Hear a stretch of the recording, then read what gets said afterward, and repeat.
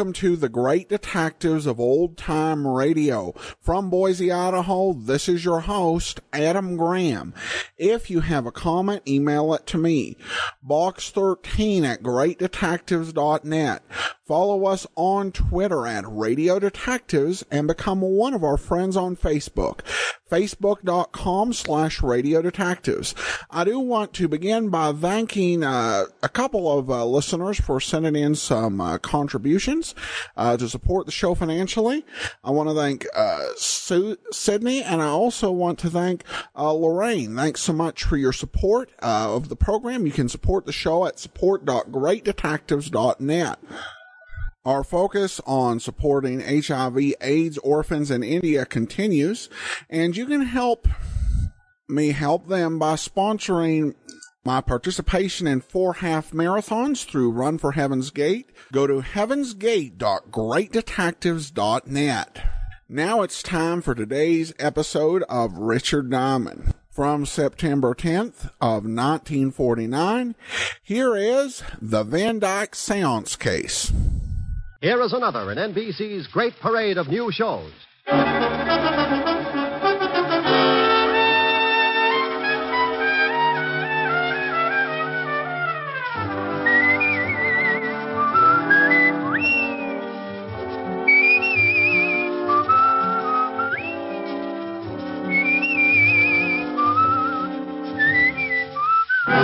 Now, Dick Powell as Richard Diamond, private detective.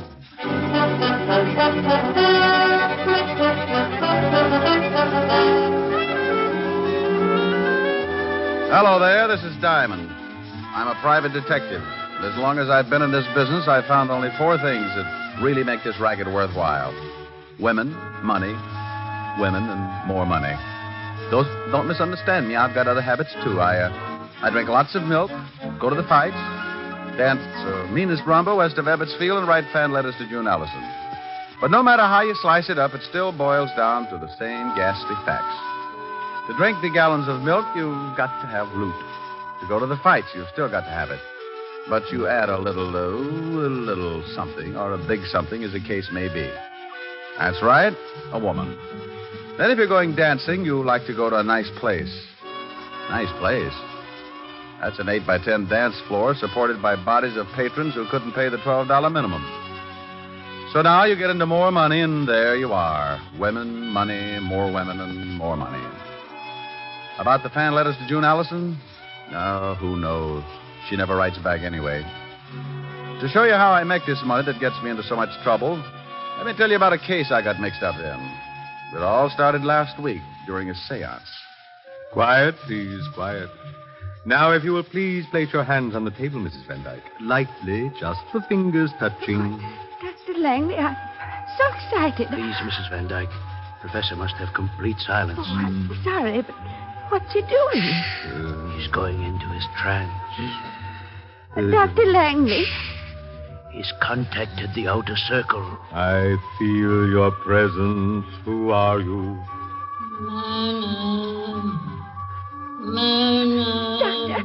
Doctor, that voice is calling me. Not too loud. You'll break the contact. But Myrna's my first name.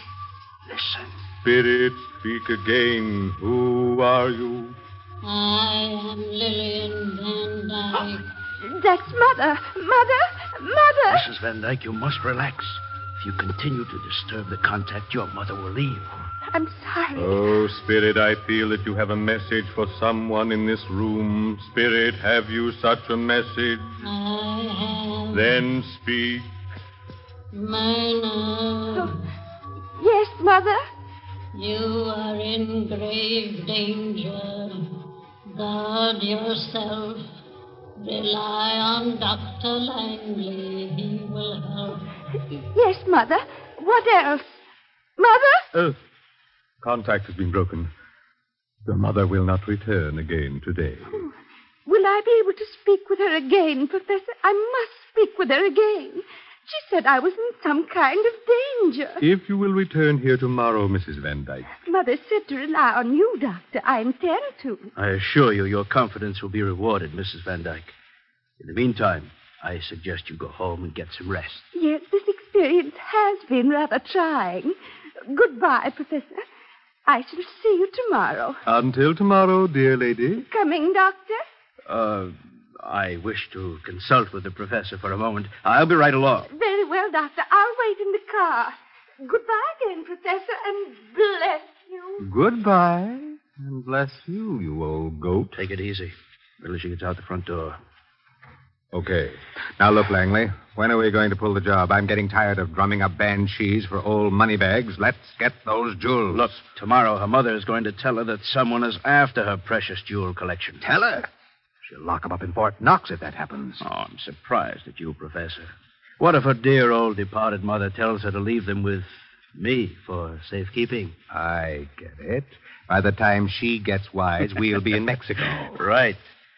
I'll see you tomorrow morning before Van Dyke gets here. We'll plan what we want the voice to say. And for Pete's sake, tell that old witch to sound like a ghost for a change. She came on today like Apple Mary with a hangover.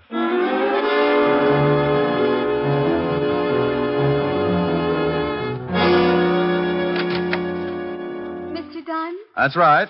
Come on in, but watch the clothesline. Oh, you've been washing. Aren't these a little loud? You should stop around when I'm doing socks. My name is Van Dyke, Mr. Diamond. Nancy Van Dyke. Miss? Mm-hmm. Well, bully for our side. What can I do for you, Miss Van Dyke? I'm worried about my aunt, Mr. Diamond. Why? Is she playing shortstop for Brooklyn? I don't think I understand that. You're not alone, but I have to keep trying. Why are you worried about your aunt, Miss Van Dyke? Well, lately she's been seeing a man who calls himself Dr. Langley. Uh-huh. Are you of the Long Island Van Dykes? We used to live on Long Island. Why? Well, if you're the same family, you say piggy bank instead of U.S. Mint. We are quite wealthy. Uh-huh. That's like saying Scarface had a gun collection. You think this Dr. Langley is after your aunt's money, is that it? Yes. He's been taking her to see a clairvoyant, and she claims that he produced her dead mother and that she talked with her. Maybe she's been getting tips on the market. My aunt says that this apparition, or whatever it is, warned her of impending danger. What's the medium's name? He calls himself Professor Leonardo. Uh-huh. What else did the ghost have to say? Well, she said, or it said, to trust Dr. Langley, and that's exactly what my aunt started to do. She even consults him on matters of business. He's completely sold her on this phony Professor Leonardo, and unless I miss my guess, he's got a wandering eye for her jewelry collection. She had it out, and she was showing it to him last evening. What do you want me to do? I want you to prove that this Dr. Langley and the professor are charlatans. Well, in my business, charlatan is a nice word. These guys are either legit or phony. So if you want me to find out, the fee is $100 a day in expenses. Well, I'll give you a retainer. Is $200 all right? Have you ever seen 200 that wasn't?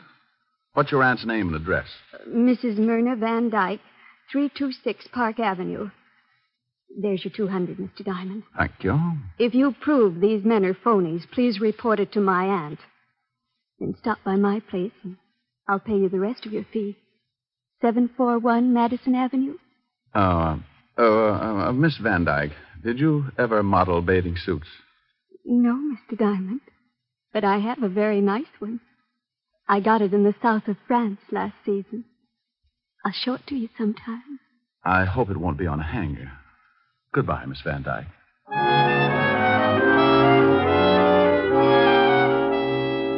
Well, I had 200 fat clams in my little hot hand, and an assignment that didn't look like it was going to be too tough to crack. I needed some information on the professor and the doctor, so I headed for the 5th Precinct Police Station and Walt Levinson's office. Yeah, what is... Oh, no. What do you want, Shamus? Why, Sergeant Otis, what will the lieutenant say when he finds your big feet all over his desk? He won't say nothing. He ain't here. Well, how'd you ever figure that out? Where is he? Out of town. Doing what? Doing his vacation, that's what. Don't tell me he left you in charge. Yeah. What's the matter with that? If you've got a few days, I'll tell you about it. Leaving you in charge of homicide is like stopping a leaky faucet with bubble gum. I ain't in charge of homicide, wise guy, but I could do it if I had to. He just asked me to watch his office and take the call. He'd get better results with a parrot. Well, I want some information, Sergeant. What do I see? Me. I could see more in a barrel of mud. Now, you better lay off, Gumshoe. I got instructions to throw you out if you get out of line. Oh, Sergeant, it's nothing personal. You've got beautiful eyes, and, I love all three of them. It's just that you're obnoxious. Well, okay. But you start calling me any nasty names and you go out of here, Sergeant. Well, you do. Now, what do you want? I want your file on buncoitis. Okay. You gonna look up some of your relatives? Oh, that was a real garter snapper, Sergeant. Yeah, here's the file. You can do me one more favor. Look up Professor Leonardo. He's a spiritualist. Oh, drunk, huh? I'll get the file. Oh, no, Sergeant. In the phone book. He's like a fortune teller. Oh, one of them guys. That's right. Wow. Well. Find something? Yeah, I was looking for this guy, too. Let's see. Dr. R.L. Langley. Alias Dr. Fred Bishop. Alias Dr. Leopold Karnowski. Hey, this guy's been busy. 2 convictions. Buncoitis. According to this, the guy goes after old dames and gives them a good fleecing. You're positively brilliant, Sergeant. It ain't nothing. It is when you do it. Did you find the phone number of the professor? Yeah, right here. Professor Leonardo, fortune teller, and clairvoyant. Okay? Oh, want to use the phone? Sure. Only leave a nickel. I wish I had your nose full of them.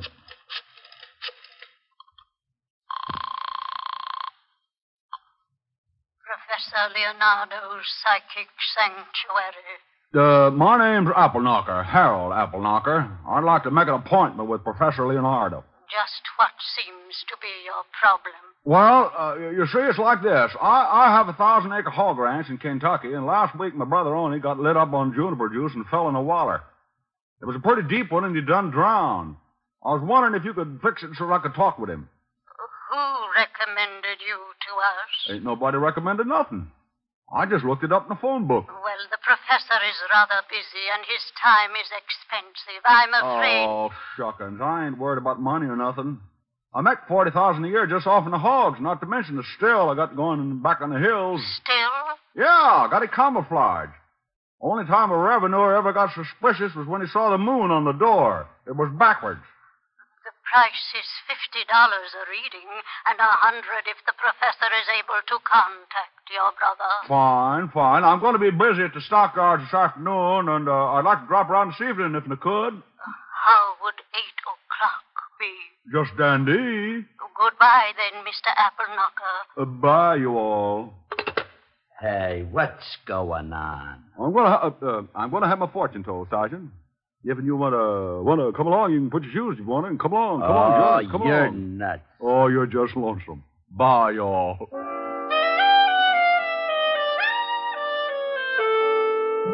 I left the 5th Precinct and headed for 975 Park Avenue.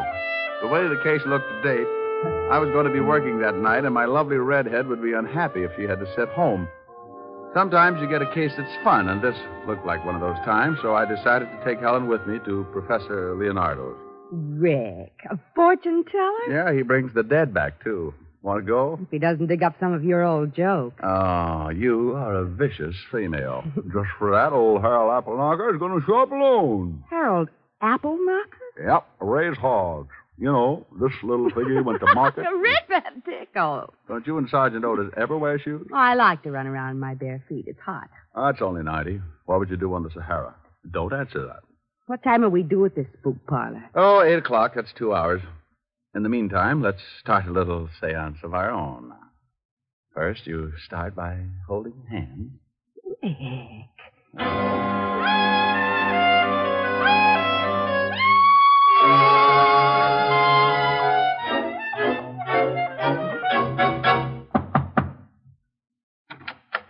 Yes. Oh, are you Mr. Appleknocker? Oh, yep, that's me, and this here's my girl, Lulabelle. Howdy. Yes. Well, won't you come in? Professor Leonardo isn't back yet, but if you'll just be seated in here, he should be in at any moment. Well, just look at this here room. What are all them figures all over the wall? Those are the signs of the zodiac. Hey, look at there, Harold. That's a goat. Well, so it is. Bless my little pointed head. Used to raise goats, too, along with the hogs. That's the professor now. Good evening, Professor. Good evening. Oh, this must be Mr. Applesucker. Appleknocker, Professor, and this here's my girl. Lulu Bell. Yep, that's right. Howdy. Yes. Well, Mr. Appleknocker, I understand you want me to contact your dear departed brother. Well, he wasn't so dear, but he sure done departed. Fell in a pig waller. Of course. Now, if you just take these chairs around this table. Where do you want them to go? No. I mean, sit in them. You right here, Mr. Appleknocker, and you right next to him, Lulabelle. Yes, Lulabelle. Howdy. Yes, howdy. I mean, if you please, turn off the light. Yes, Professor. Hey, Lulabelle. Yeah? This is fun, ain't it? Yeah. Now, I must have complete silence, please. Did you laugh, Mr. Lulabelle. Yes, Lulabelle. Howdy. Never mind. Now, silence, please. I'm going into a trance. I call to the world beyond. I wish to speak to the spirit of only Applehanger. Apple Knocker. Correction, the name is Appleknocker. Lulabelle. Howdy. I feel your presence. Who are you, spirit? Speak. I'm only Appleknocker. Well, Oni, how the deuce are you? Please, you break the contact. Well, ain't it okay if I ask him a few questions? It's not the usual procedure, but we seem to be establishing a precedent tonight. Go ahead. Hey, Oni, you remember Lulabelle, don't you? Yeah, howdy, Lulabelle. I'm very happy to make your acquaintance again, Oni. Mr. Appleknocker, you must not laugh at the spirits. Apple Hunker. Applehunker? And Lulabelle. Yes, I know. Howdy. Now, wait just a moment. What's going on here? Turn on the lights. What's the matter? These two people are laughing. Oh, I'm sorry, Professor. But I think you've been taken for that well-known ride. You mean this is some kind of a practical joke? I don't know how practical it is, but it sure got a laugh. Professor, their accents. Yeah, they went out when poor Oni jumped up from the pig waller. Oh, I see. Well, look here, young man. I don't see the humor, and it's going to cost you just $100 for this laugh. Oh, it is, huh? Yes, or you're going to walk out of here on crutches. That's the funniest thing you said all night. What do you want, anyway? I just wanted to find out how phony you were. Now, you ought to be ashamed taking advantage of old ladies like Mrs. Van Dyke. Professor. Shut up. Who are you? The name's Diamond. Look me up sometime. I'm in the phone book under detectives. Come on, Helen. I've got to go see the old girl and wise her up to this louse.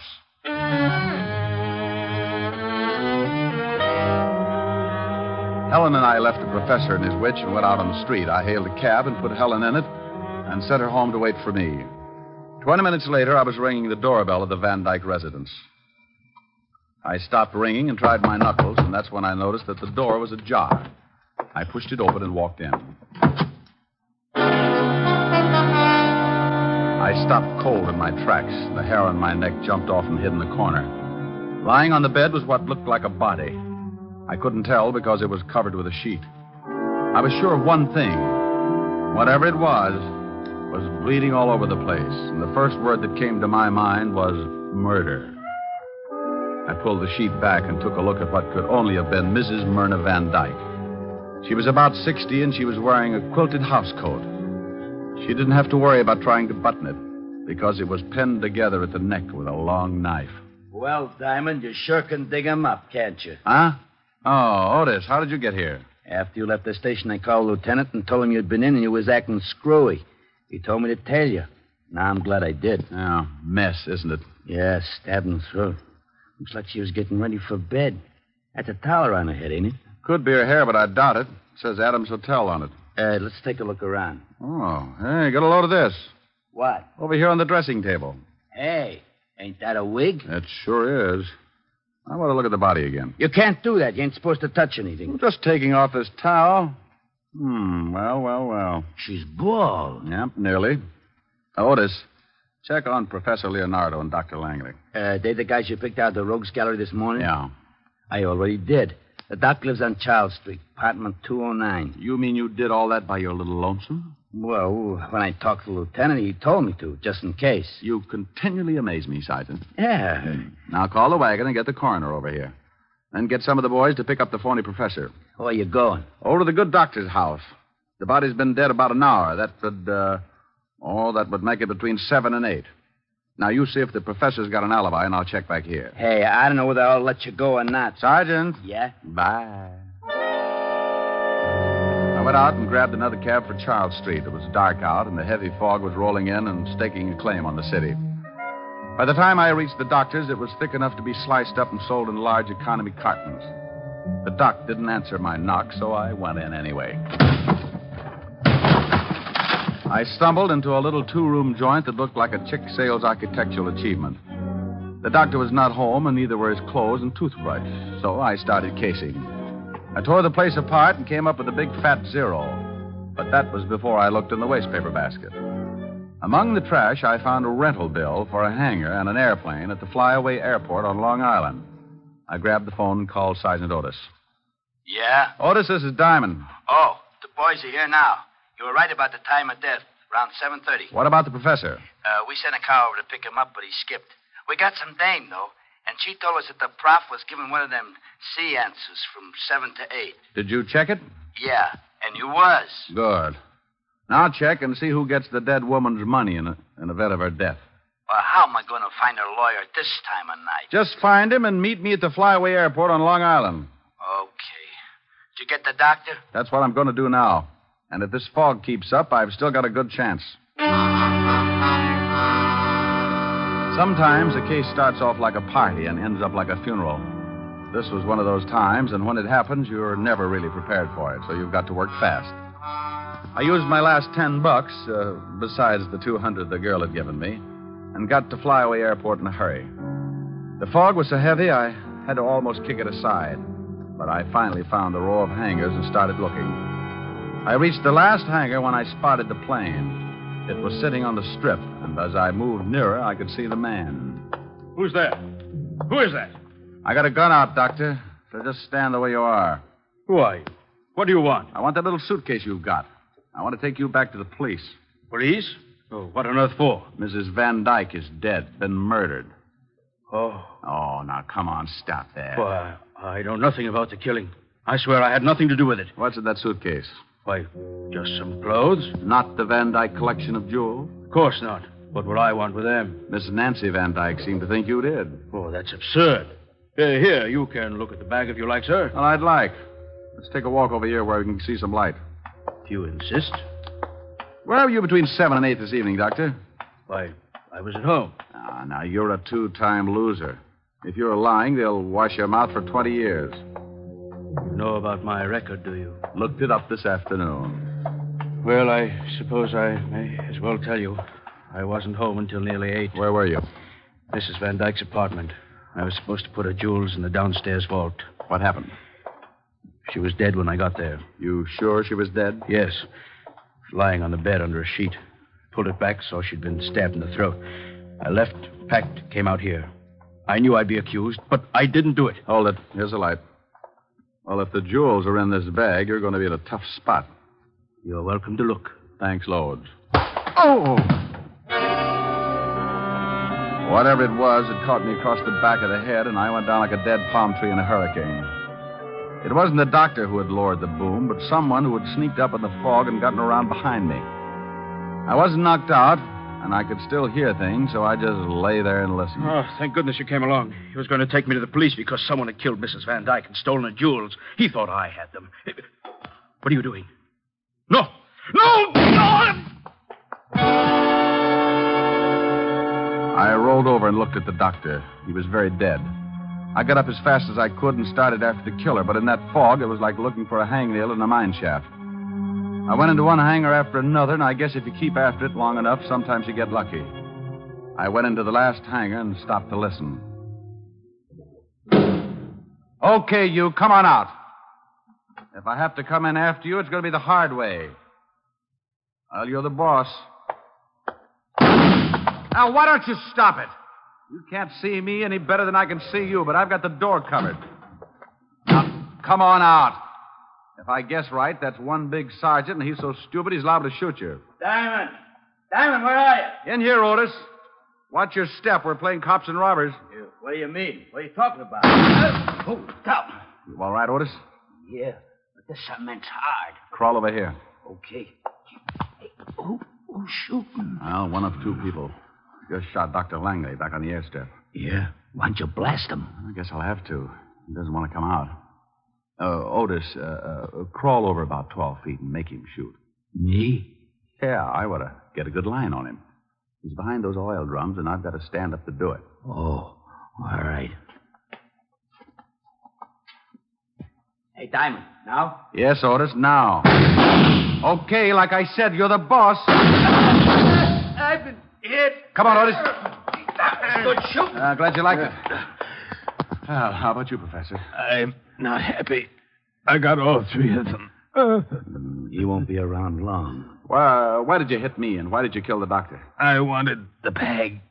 I thought the jewels were in it. Aren't they? No, I opened it back here. I thought the doctor was double-crossing me. Well, if you ain't got the jewels, why'd you try to kill the old lady? I didn't. Oh, come on. This ain't no time to lie. He isn't lying, Otis. You told me yourself his alibi was good. Hey, that's right. Then who did? The one who would benefit most by the death of the woman. The one who had a perfect setup because two con artists could be blamed for it. Let's go. What about this guy? How do you feel, Professor? Oh. Like I said, Otis, you keep. Come on, let's go.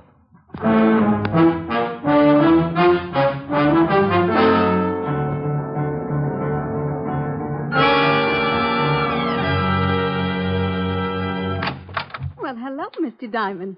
You come to see the bathing suit? I hope it comes in stripes. What? This is Sergeant Otis, homicide. Has someone been killed? Your aunt. Oh, no. Isn't that touching, Sergeant? Yeah. But that horrible doctor. We've got to arrest him. Why would he want to do it? For the jewels, of course. Now, put your hat on. You must have known that the doctor was going to get the jewels tonight, so you killed your aunt, knowing he'd get there and wouldn't have an alibi. Why, you're insane. The trouble was, he got so scared he ran off without him. So he had no motive. That it was the professor. Strike two. He didn't have them either. You're crazy.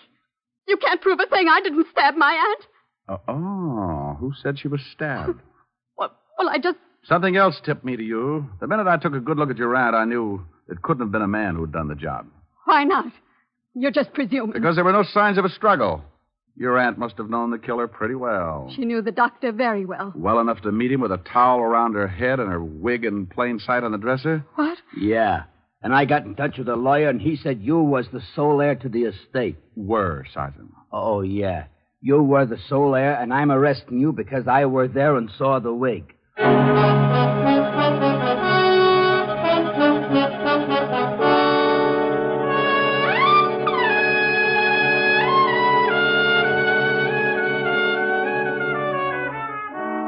Rick, wasn't it fun at the fortune teller? Yeah, he's going to have to think up a new racket, like contacting the living. What? No, forget it. What's to eat? I'll go look in the icebox. Bring some milk, will you, dear? Mm-hmm. If you'll play something. I'll try. Oh, no, not again! Oh, swell. Can't you get on the night shift or something? I can't get anything around here, especially sleep. Now, please, will you kindly shut your big fat face? What do you mean? I haven't sung anything yet. Oh, but you will. I just know you will. Well, if you insist. Oh, no, please, please. I'm a nervous man. Oh, it calms you right down. Don't blame me for falling in love with you. I'm under your spell, but how can I help it? Don't blame me. Can't you see when you do the things you do? If I can't conceal the thrill that I'm feeling, don't blame me. Oh, that's pretty. Don't stop. Oh, I must. Food looks too good. Did I hear you talking to someone? Mm-hmm. Listen. Don't blame me for falling in love with you. I don't hear anything. Oh, that's funny. He was there a minute ago. Don't blame me for falling in love with you. I still don't hear anything. Rick, who are you calling? Sergeant Otis. I'm afraid the guy next door just cut his throat.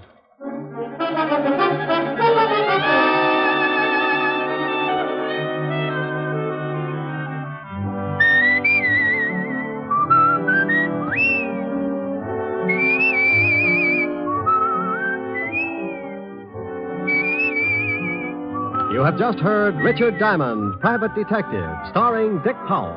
Helen was played by Virginia Gregg. Also in our cast were Wilms Herbert, Ted Osborne, Peggy Weber, and Jack Crucian. Music was under the direction of Frank Worth. Richard Diamond is written by Blake Edwards and directed by Richard Sandville. And now, Dick Powell. Friends, I want to remind you of the wonderful group of programs NBC has on tap for tomorrow afternoon and evenings. Shows like Hollywood Calling, Guy Lombardo, Four-Star Playhouse, and The Ethel Merman Show. For the best in radio listening tomorrow and always, keep your dial turned to your favorite NBC station. Dick Powell soon will be seen in the screen version of the best-selling novel, Mrs. Mike. Now, this is Eddie King inviting you to be with us again at this same time next week, when we will again bring you Dick Powell as Richard Diamond, private detective.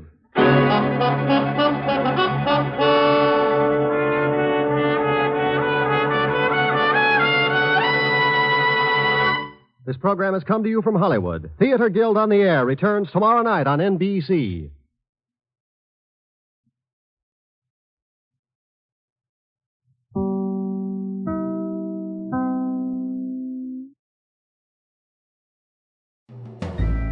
This is Andrea J. Graham, author of the Web Surfer series. Oh, and a Madam's Wife.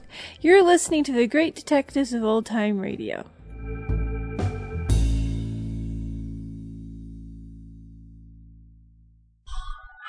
Welcome back. A very interesting scene where Powell does the Harold Appleknocker character, and he and Virginia Gregg just really having some fun with it.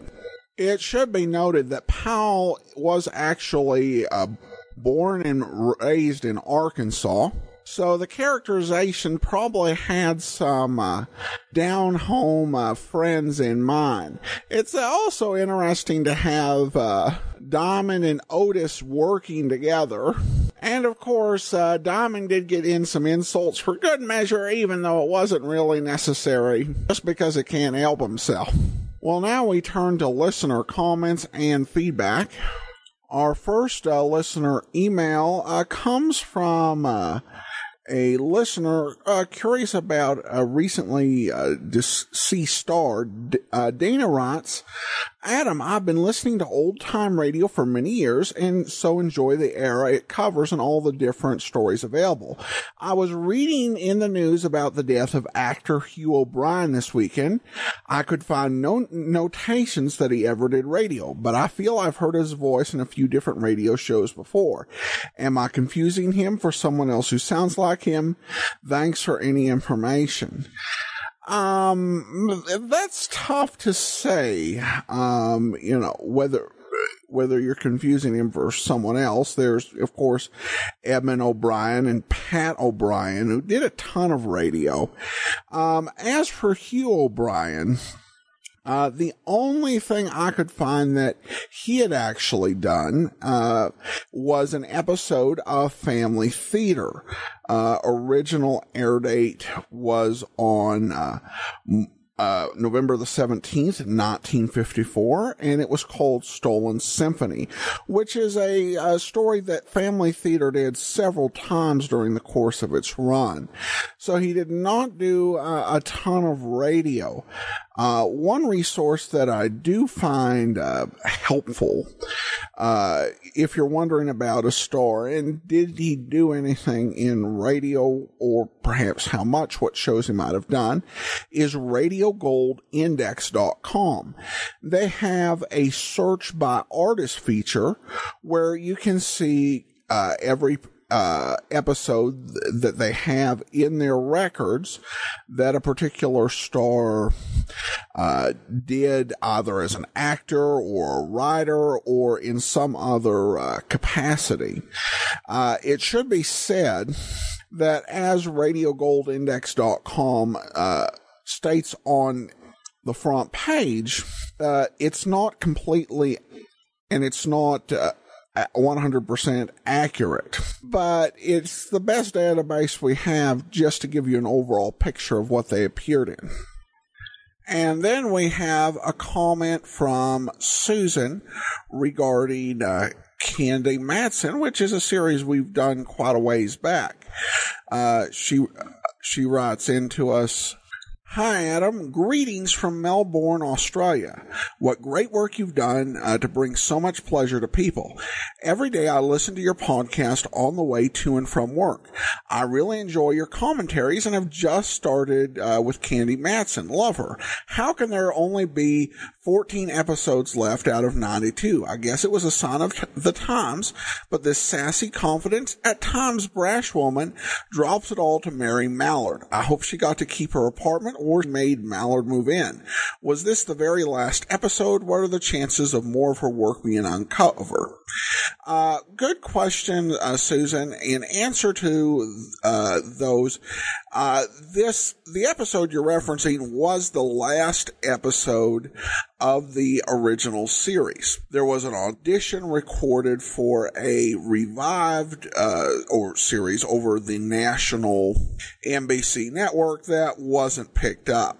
And that does tie into your question about what the chances are of more episodes of Candy Matson being uncovered. And unfortunately, I would love to be surprised, but I think it's not very good.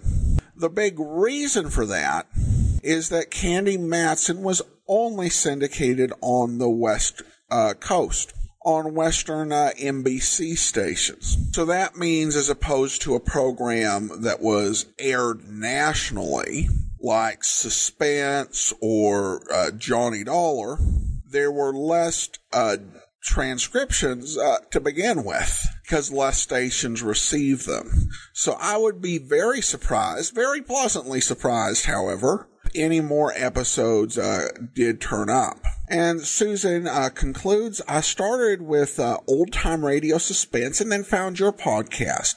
These beautifully trained Hollywood voices luxuriate in these sounds. Thank you. Well, thanks so much for your comment, Susan. And I will say that I think that is the prime attraction or benefit of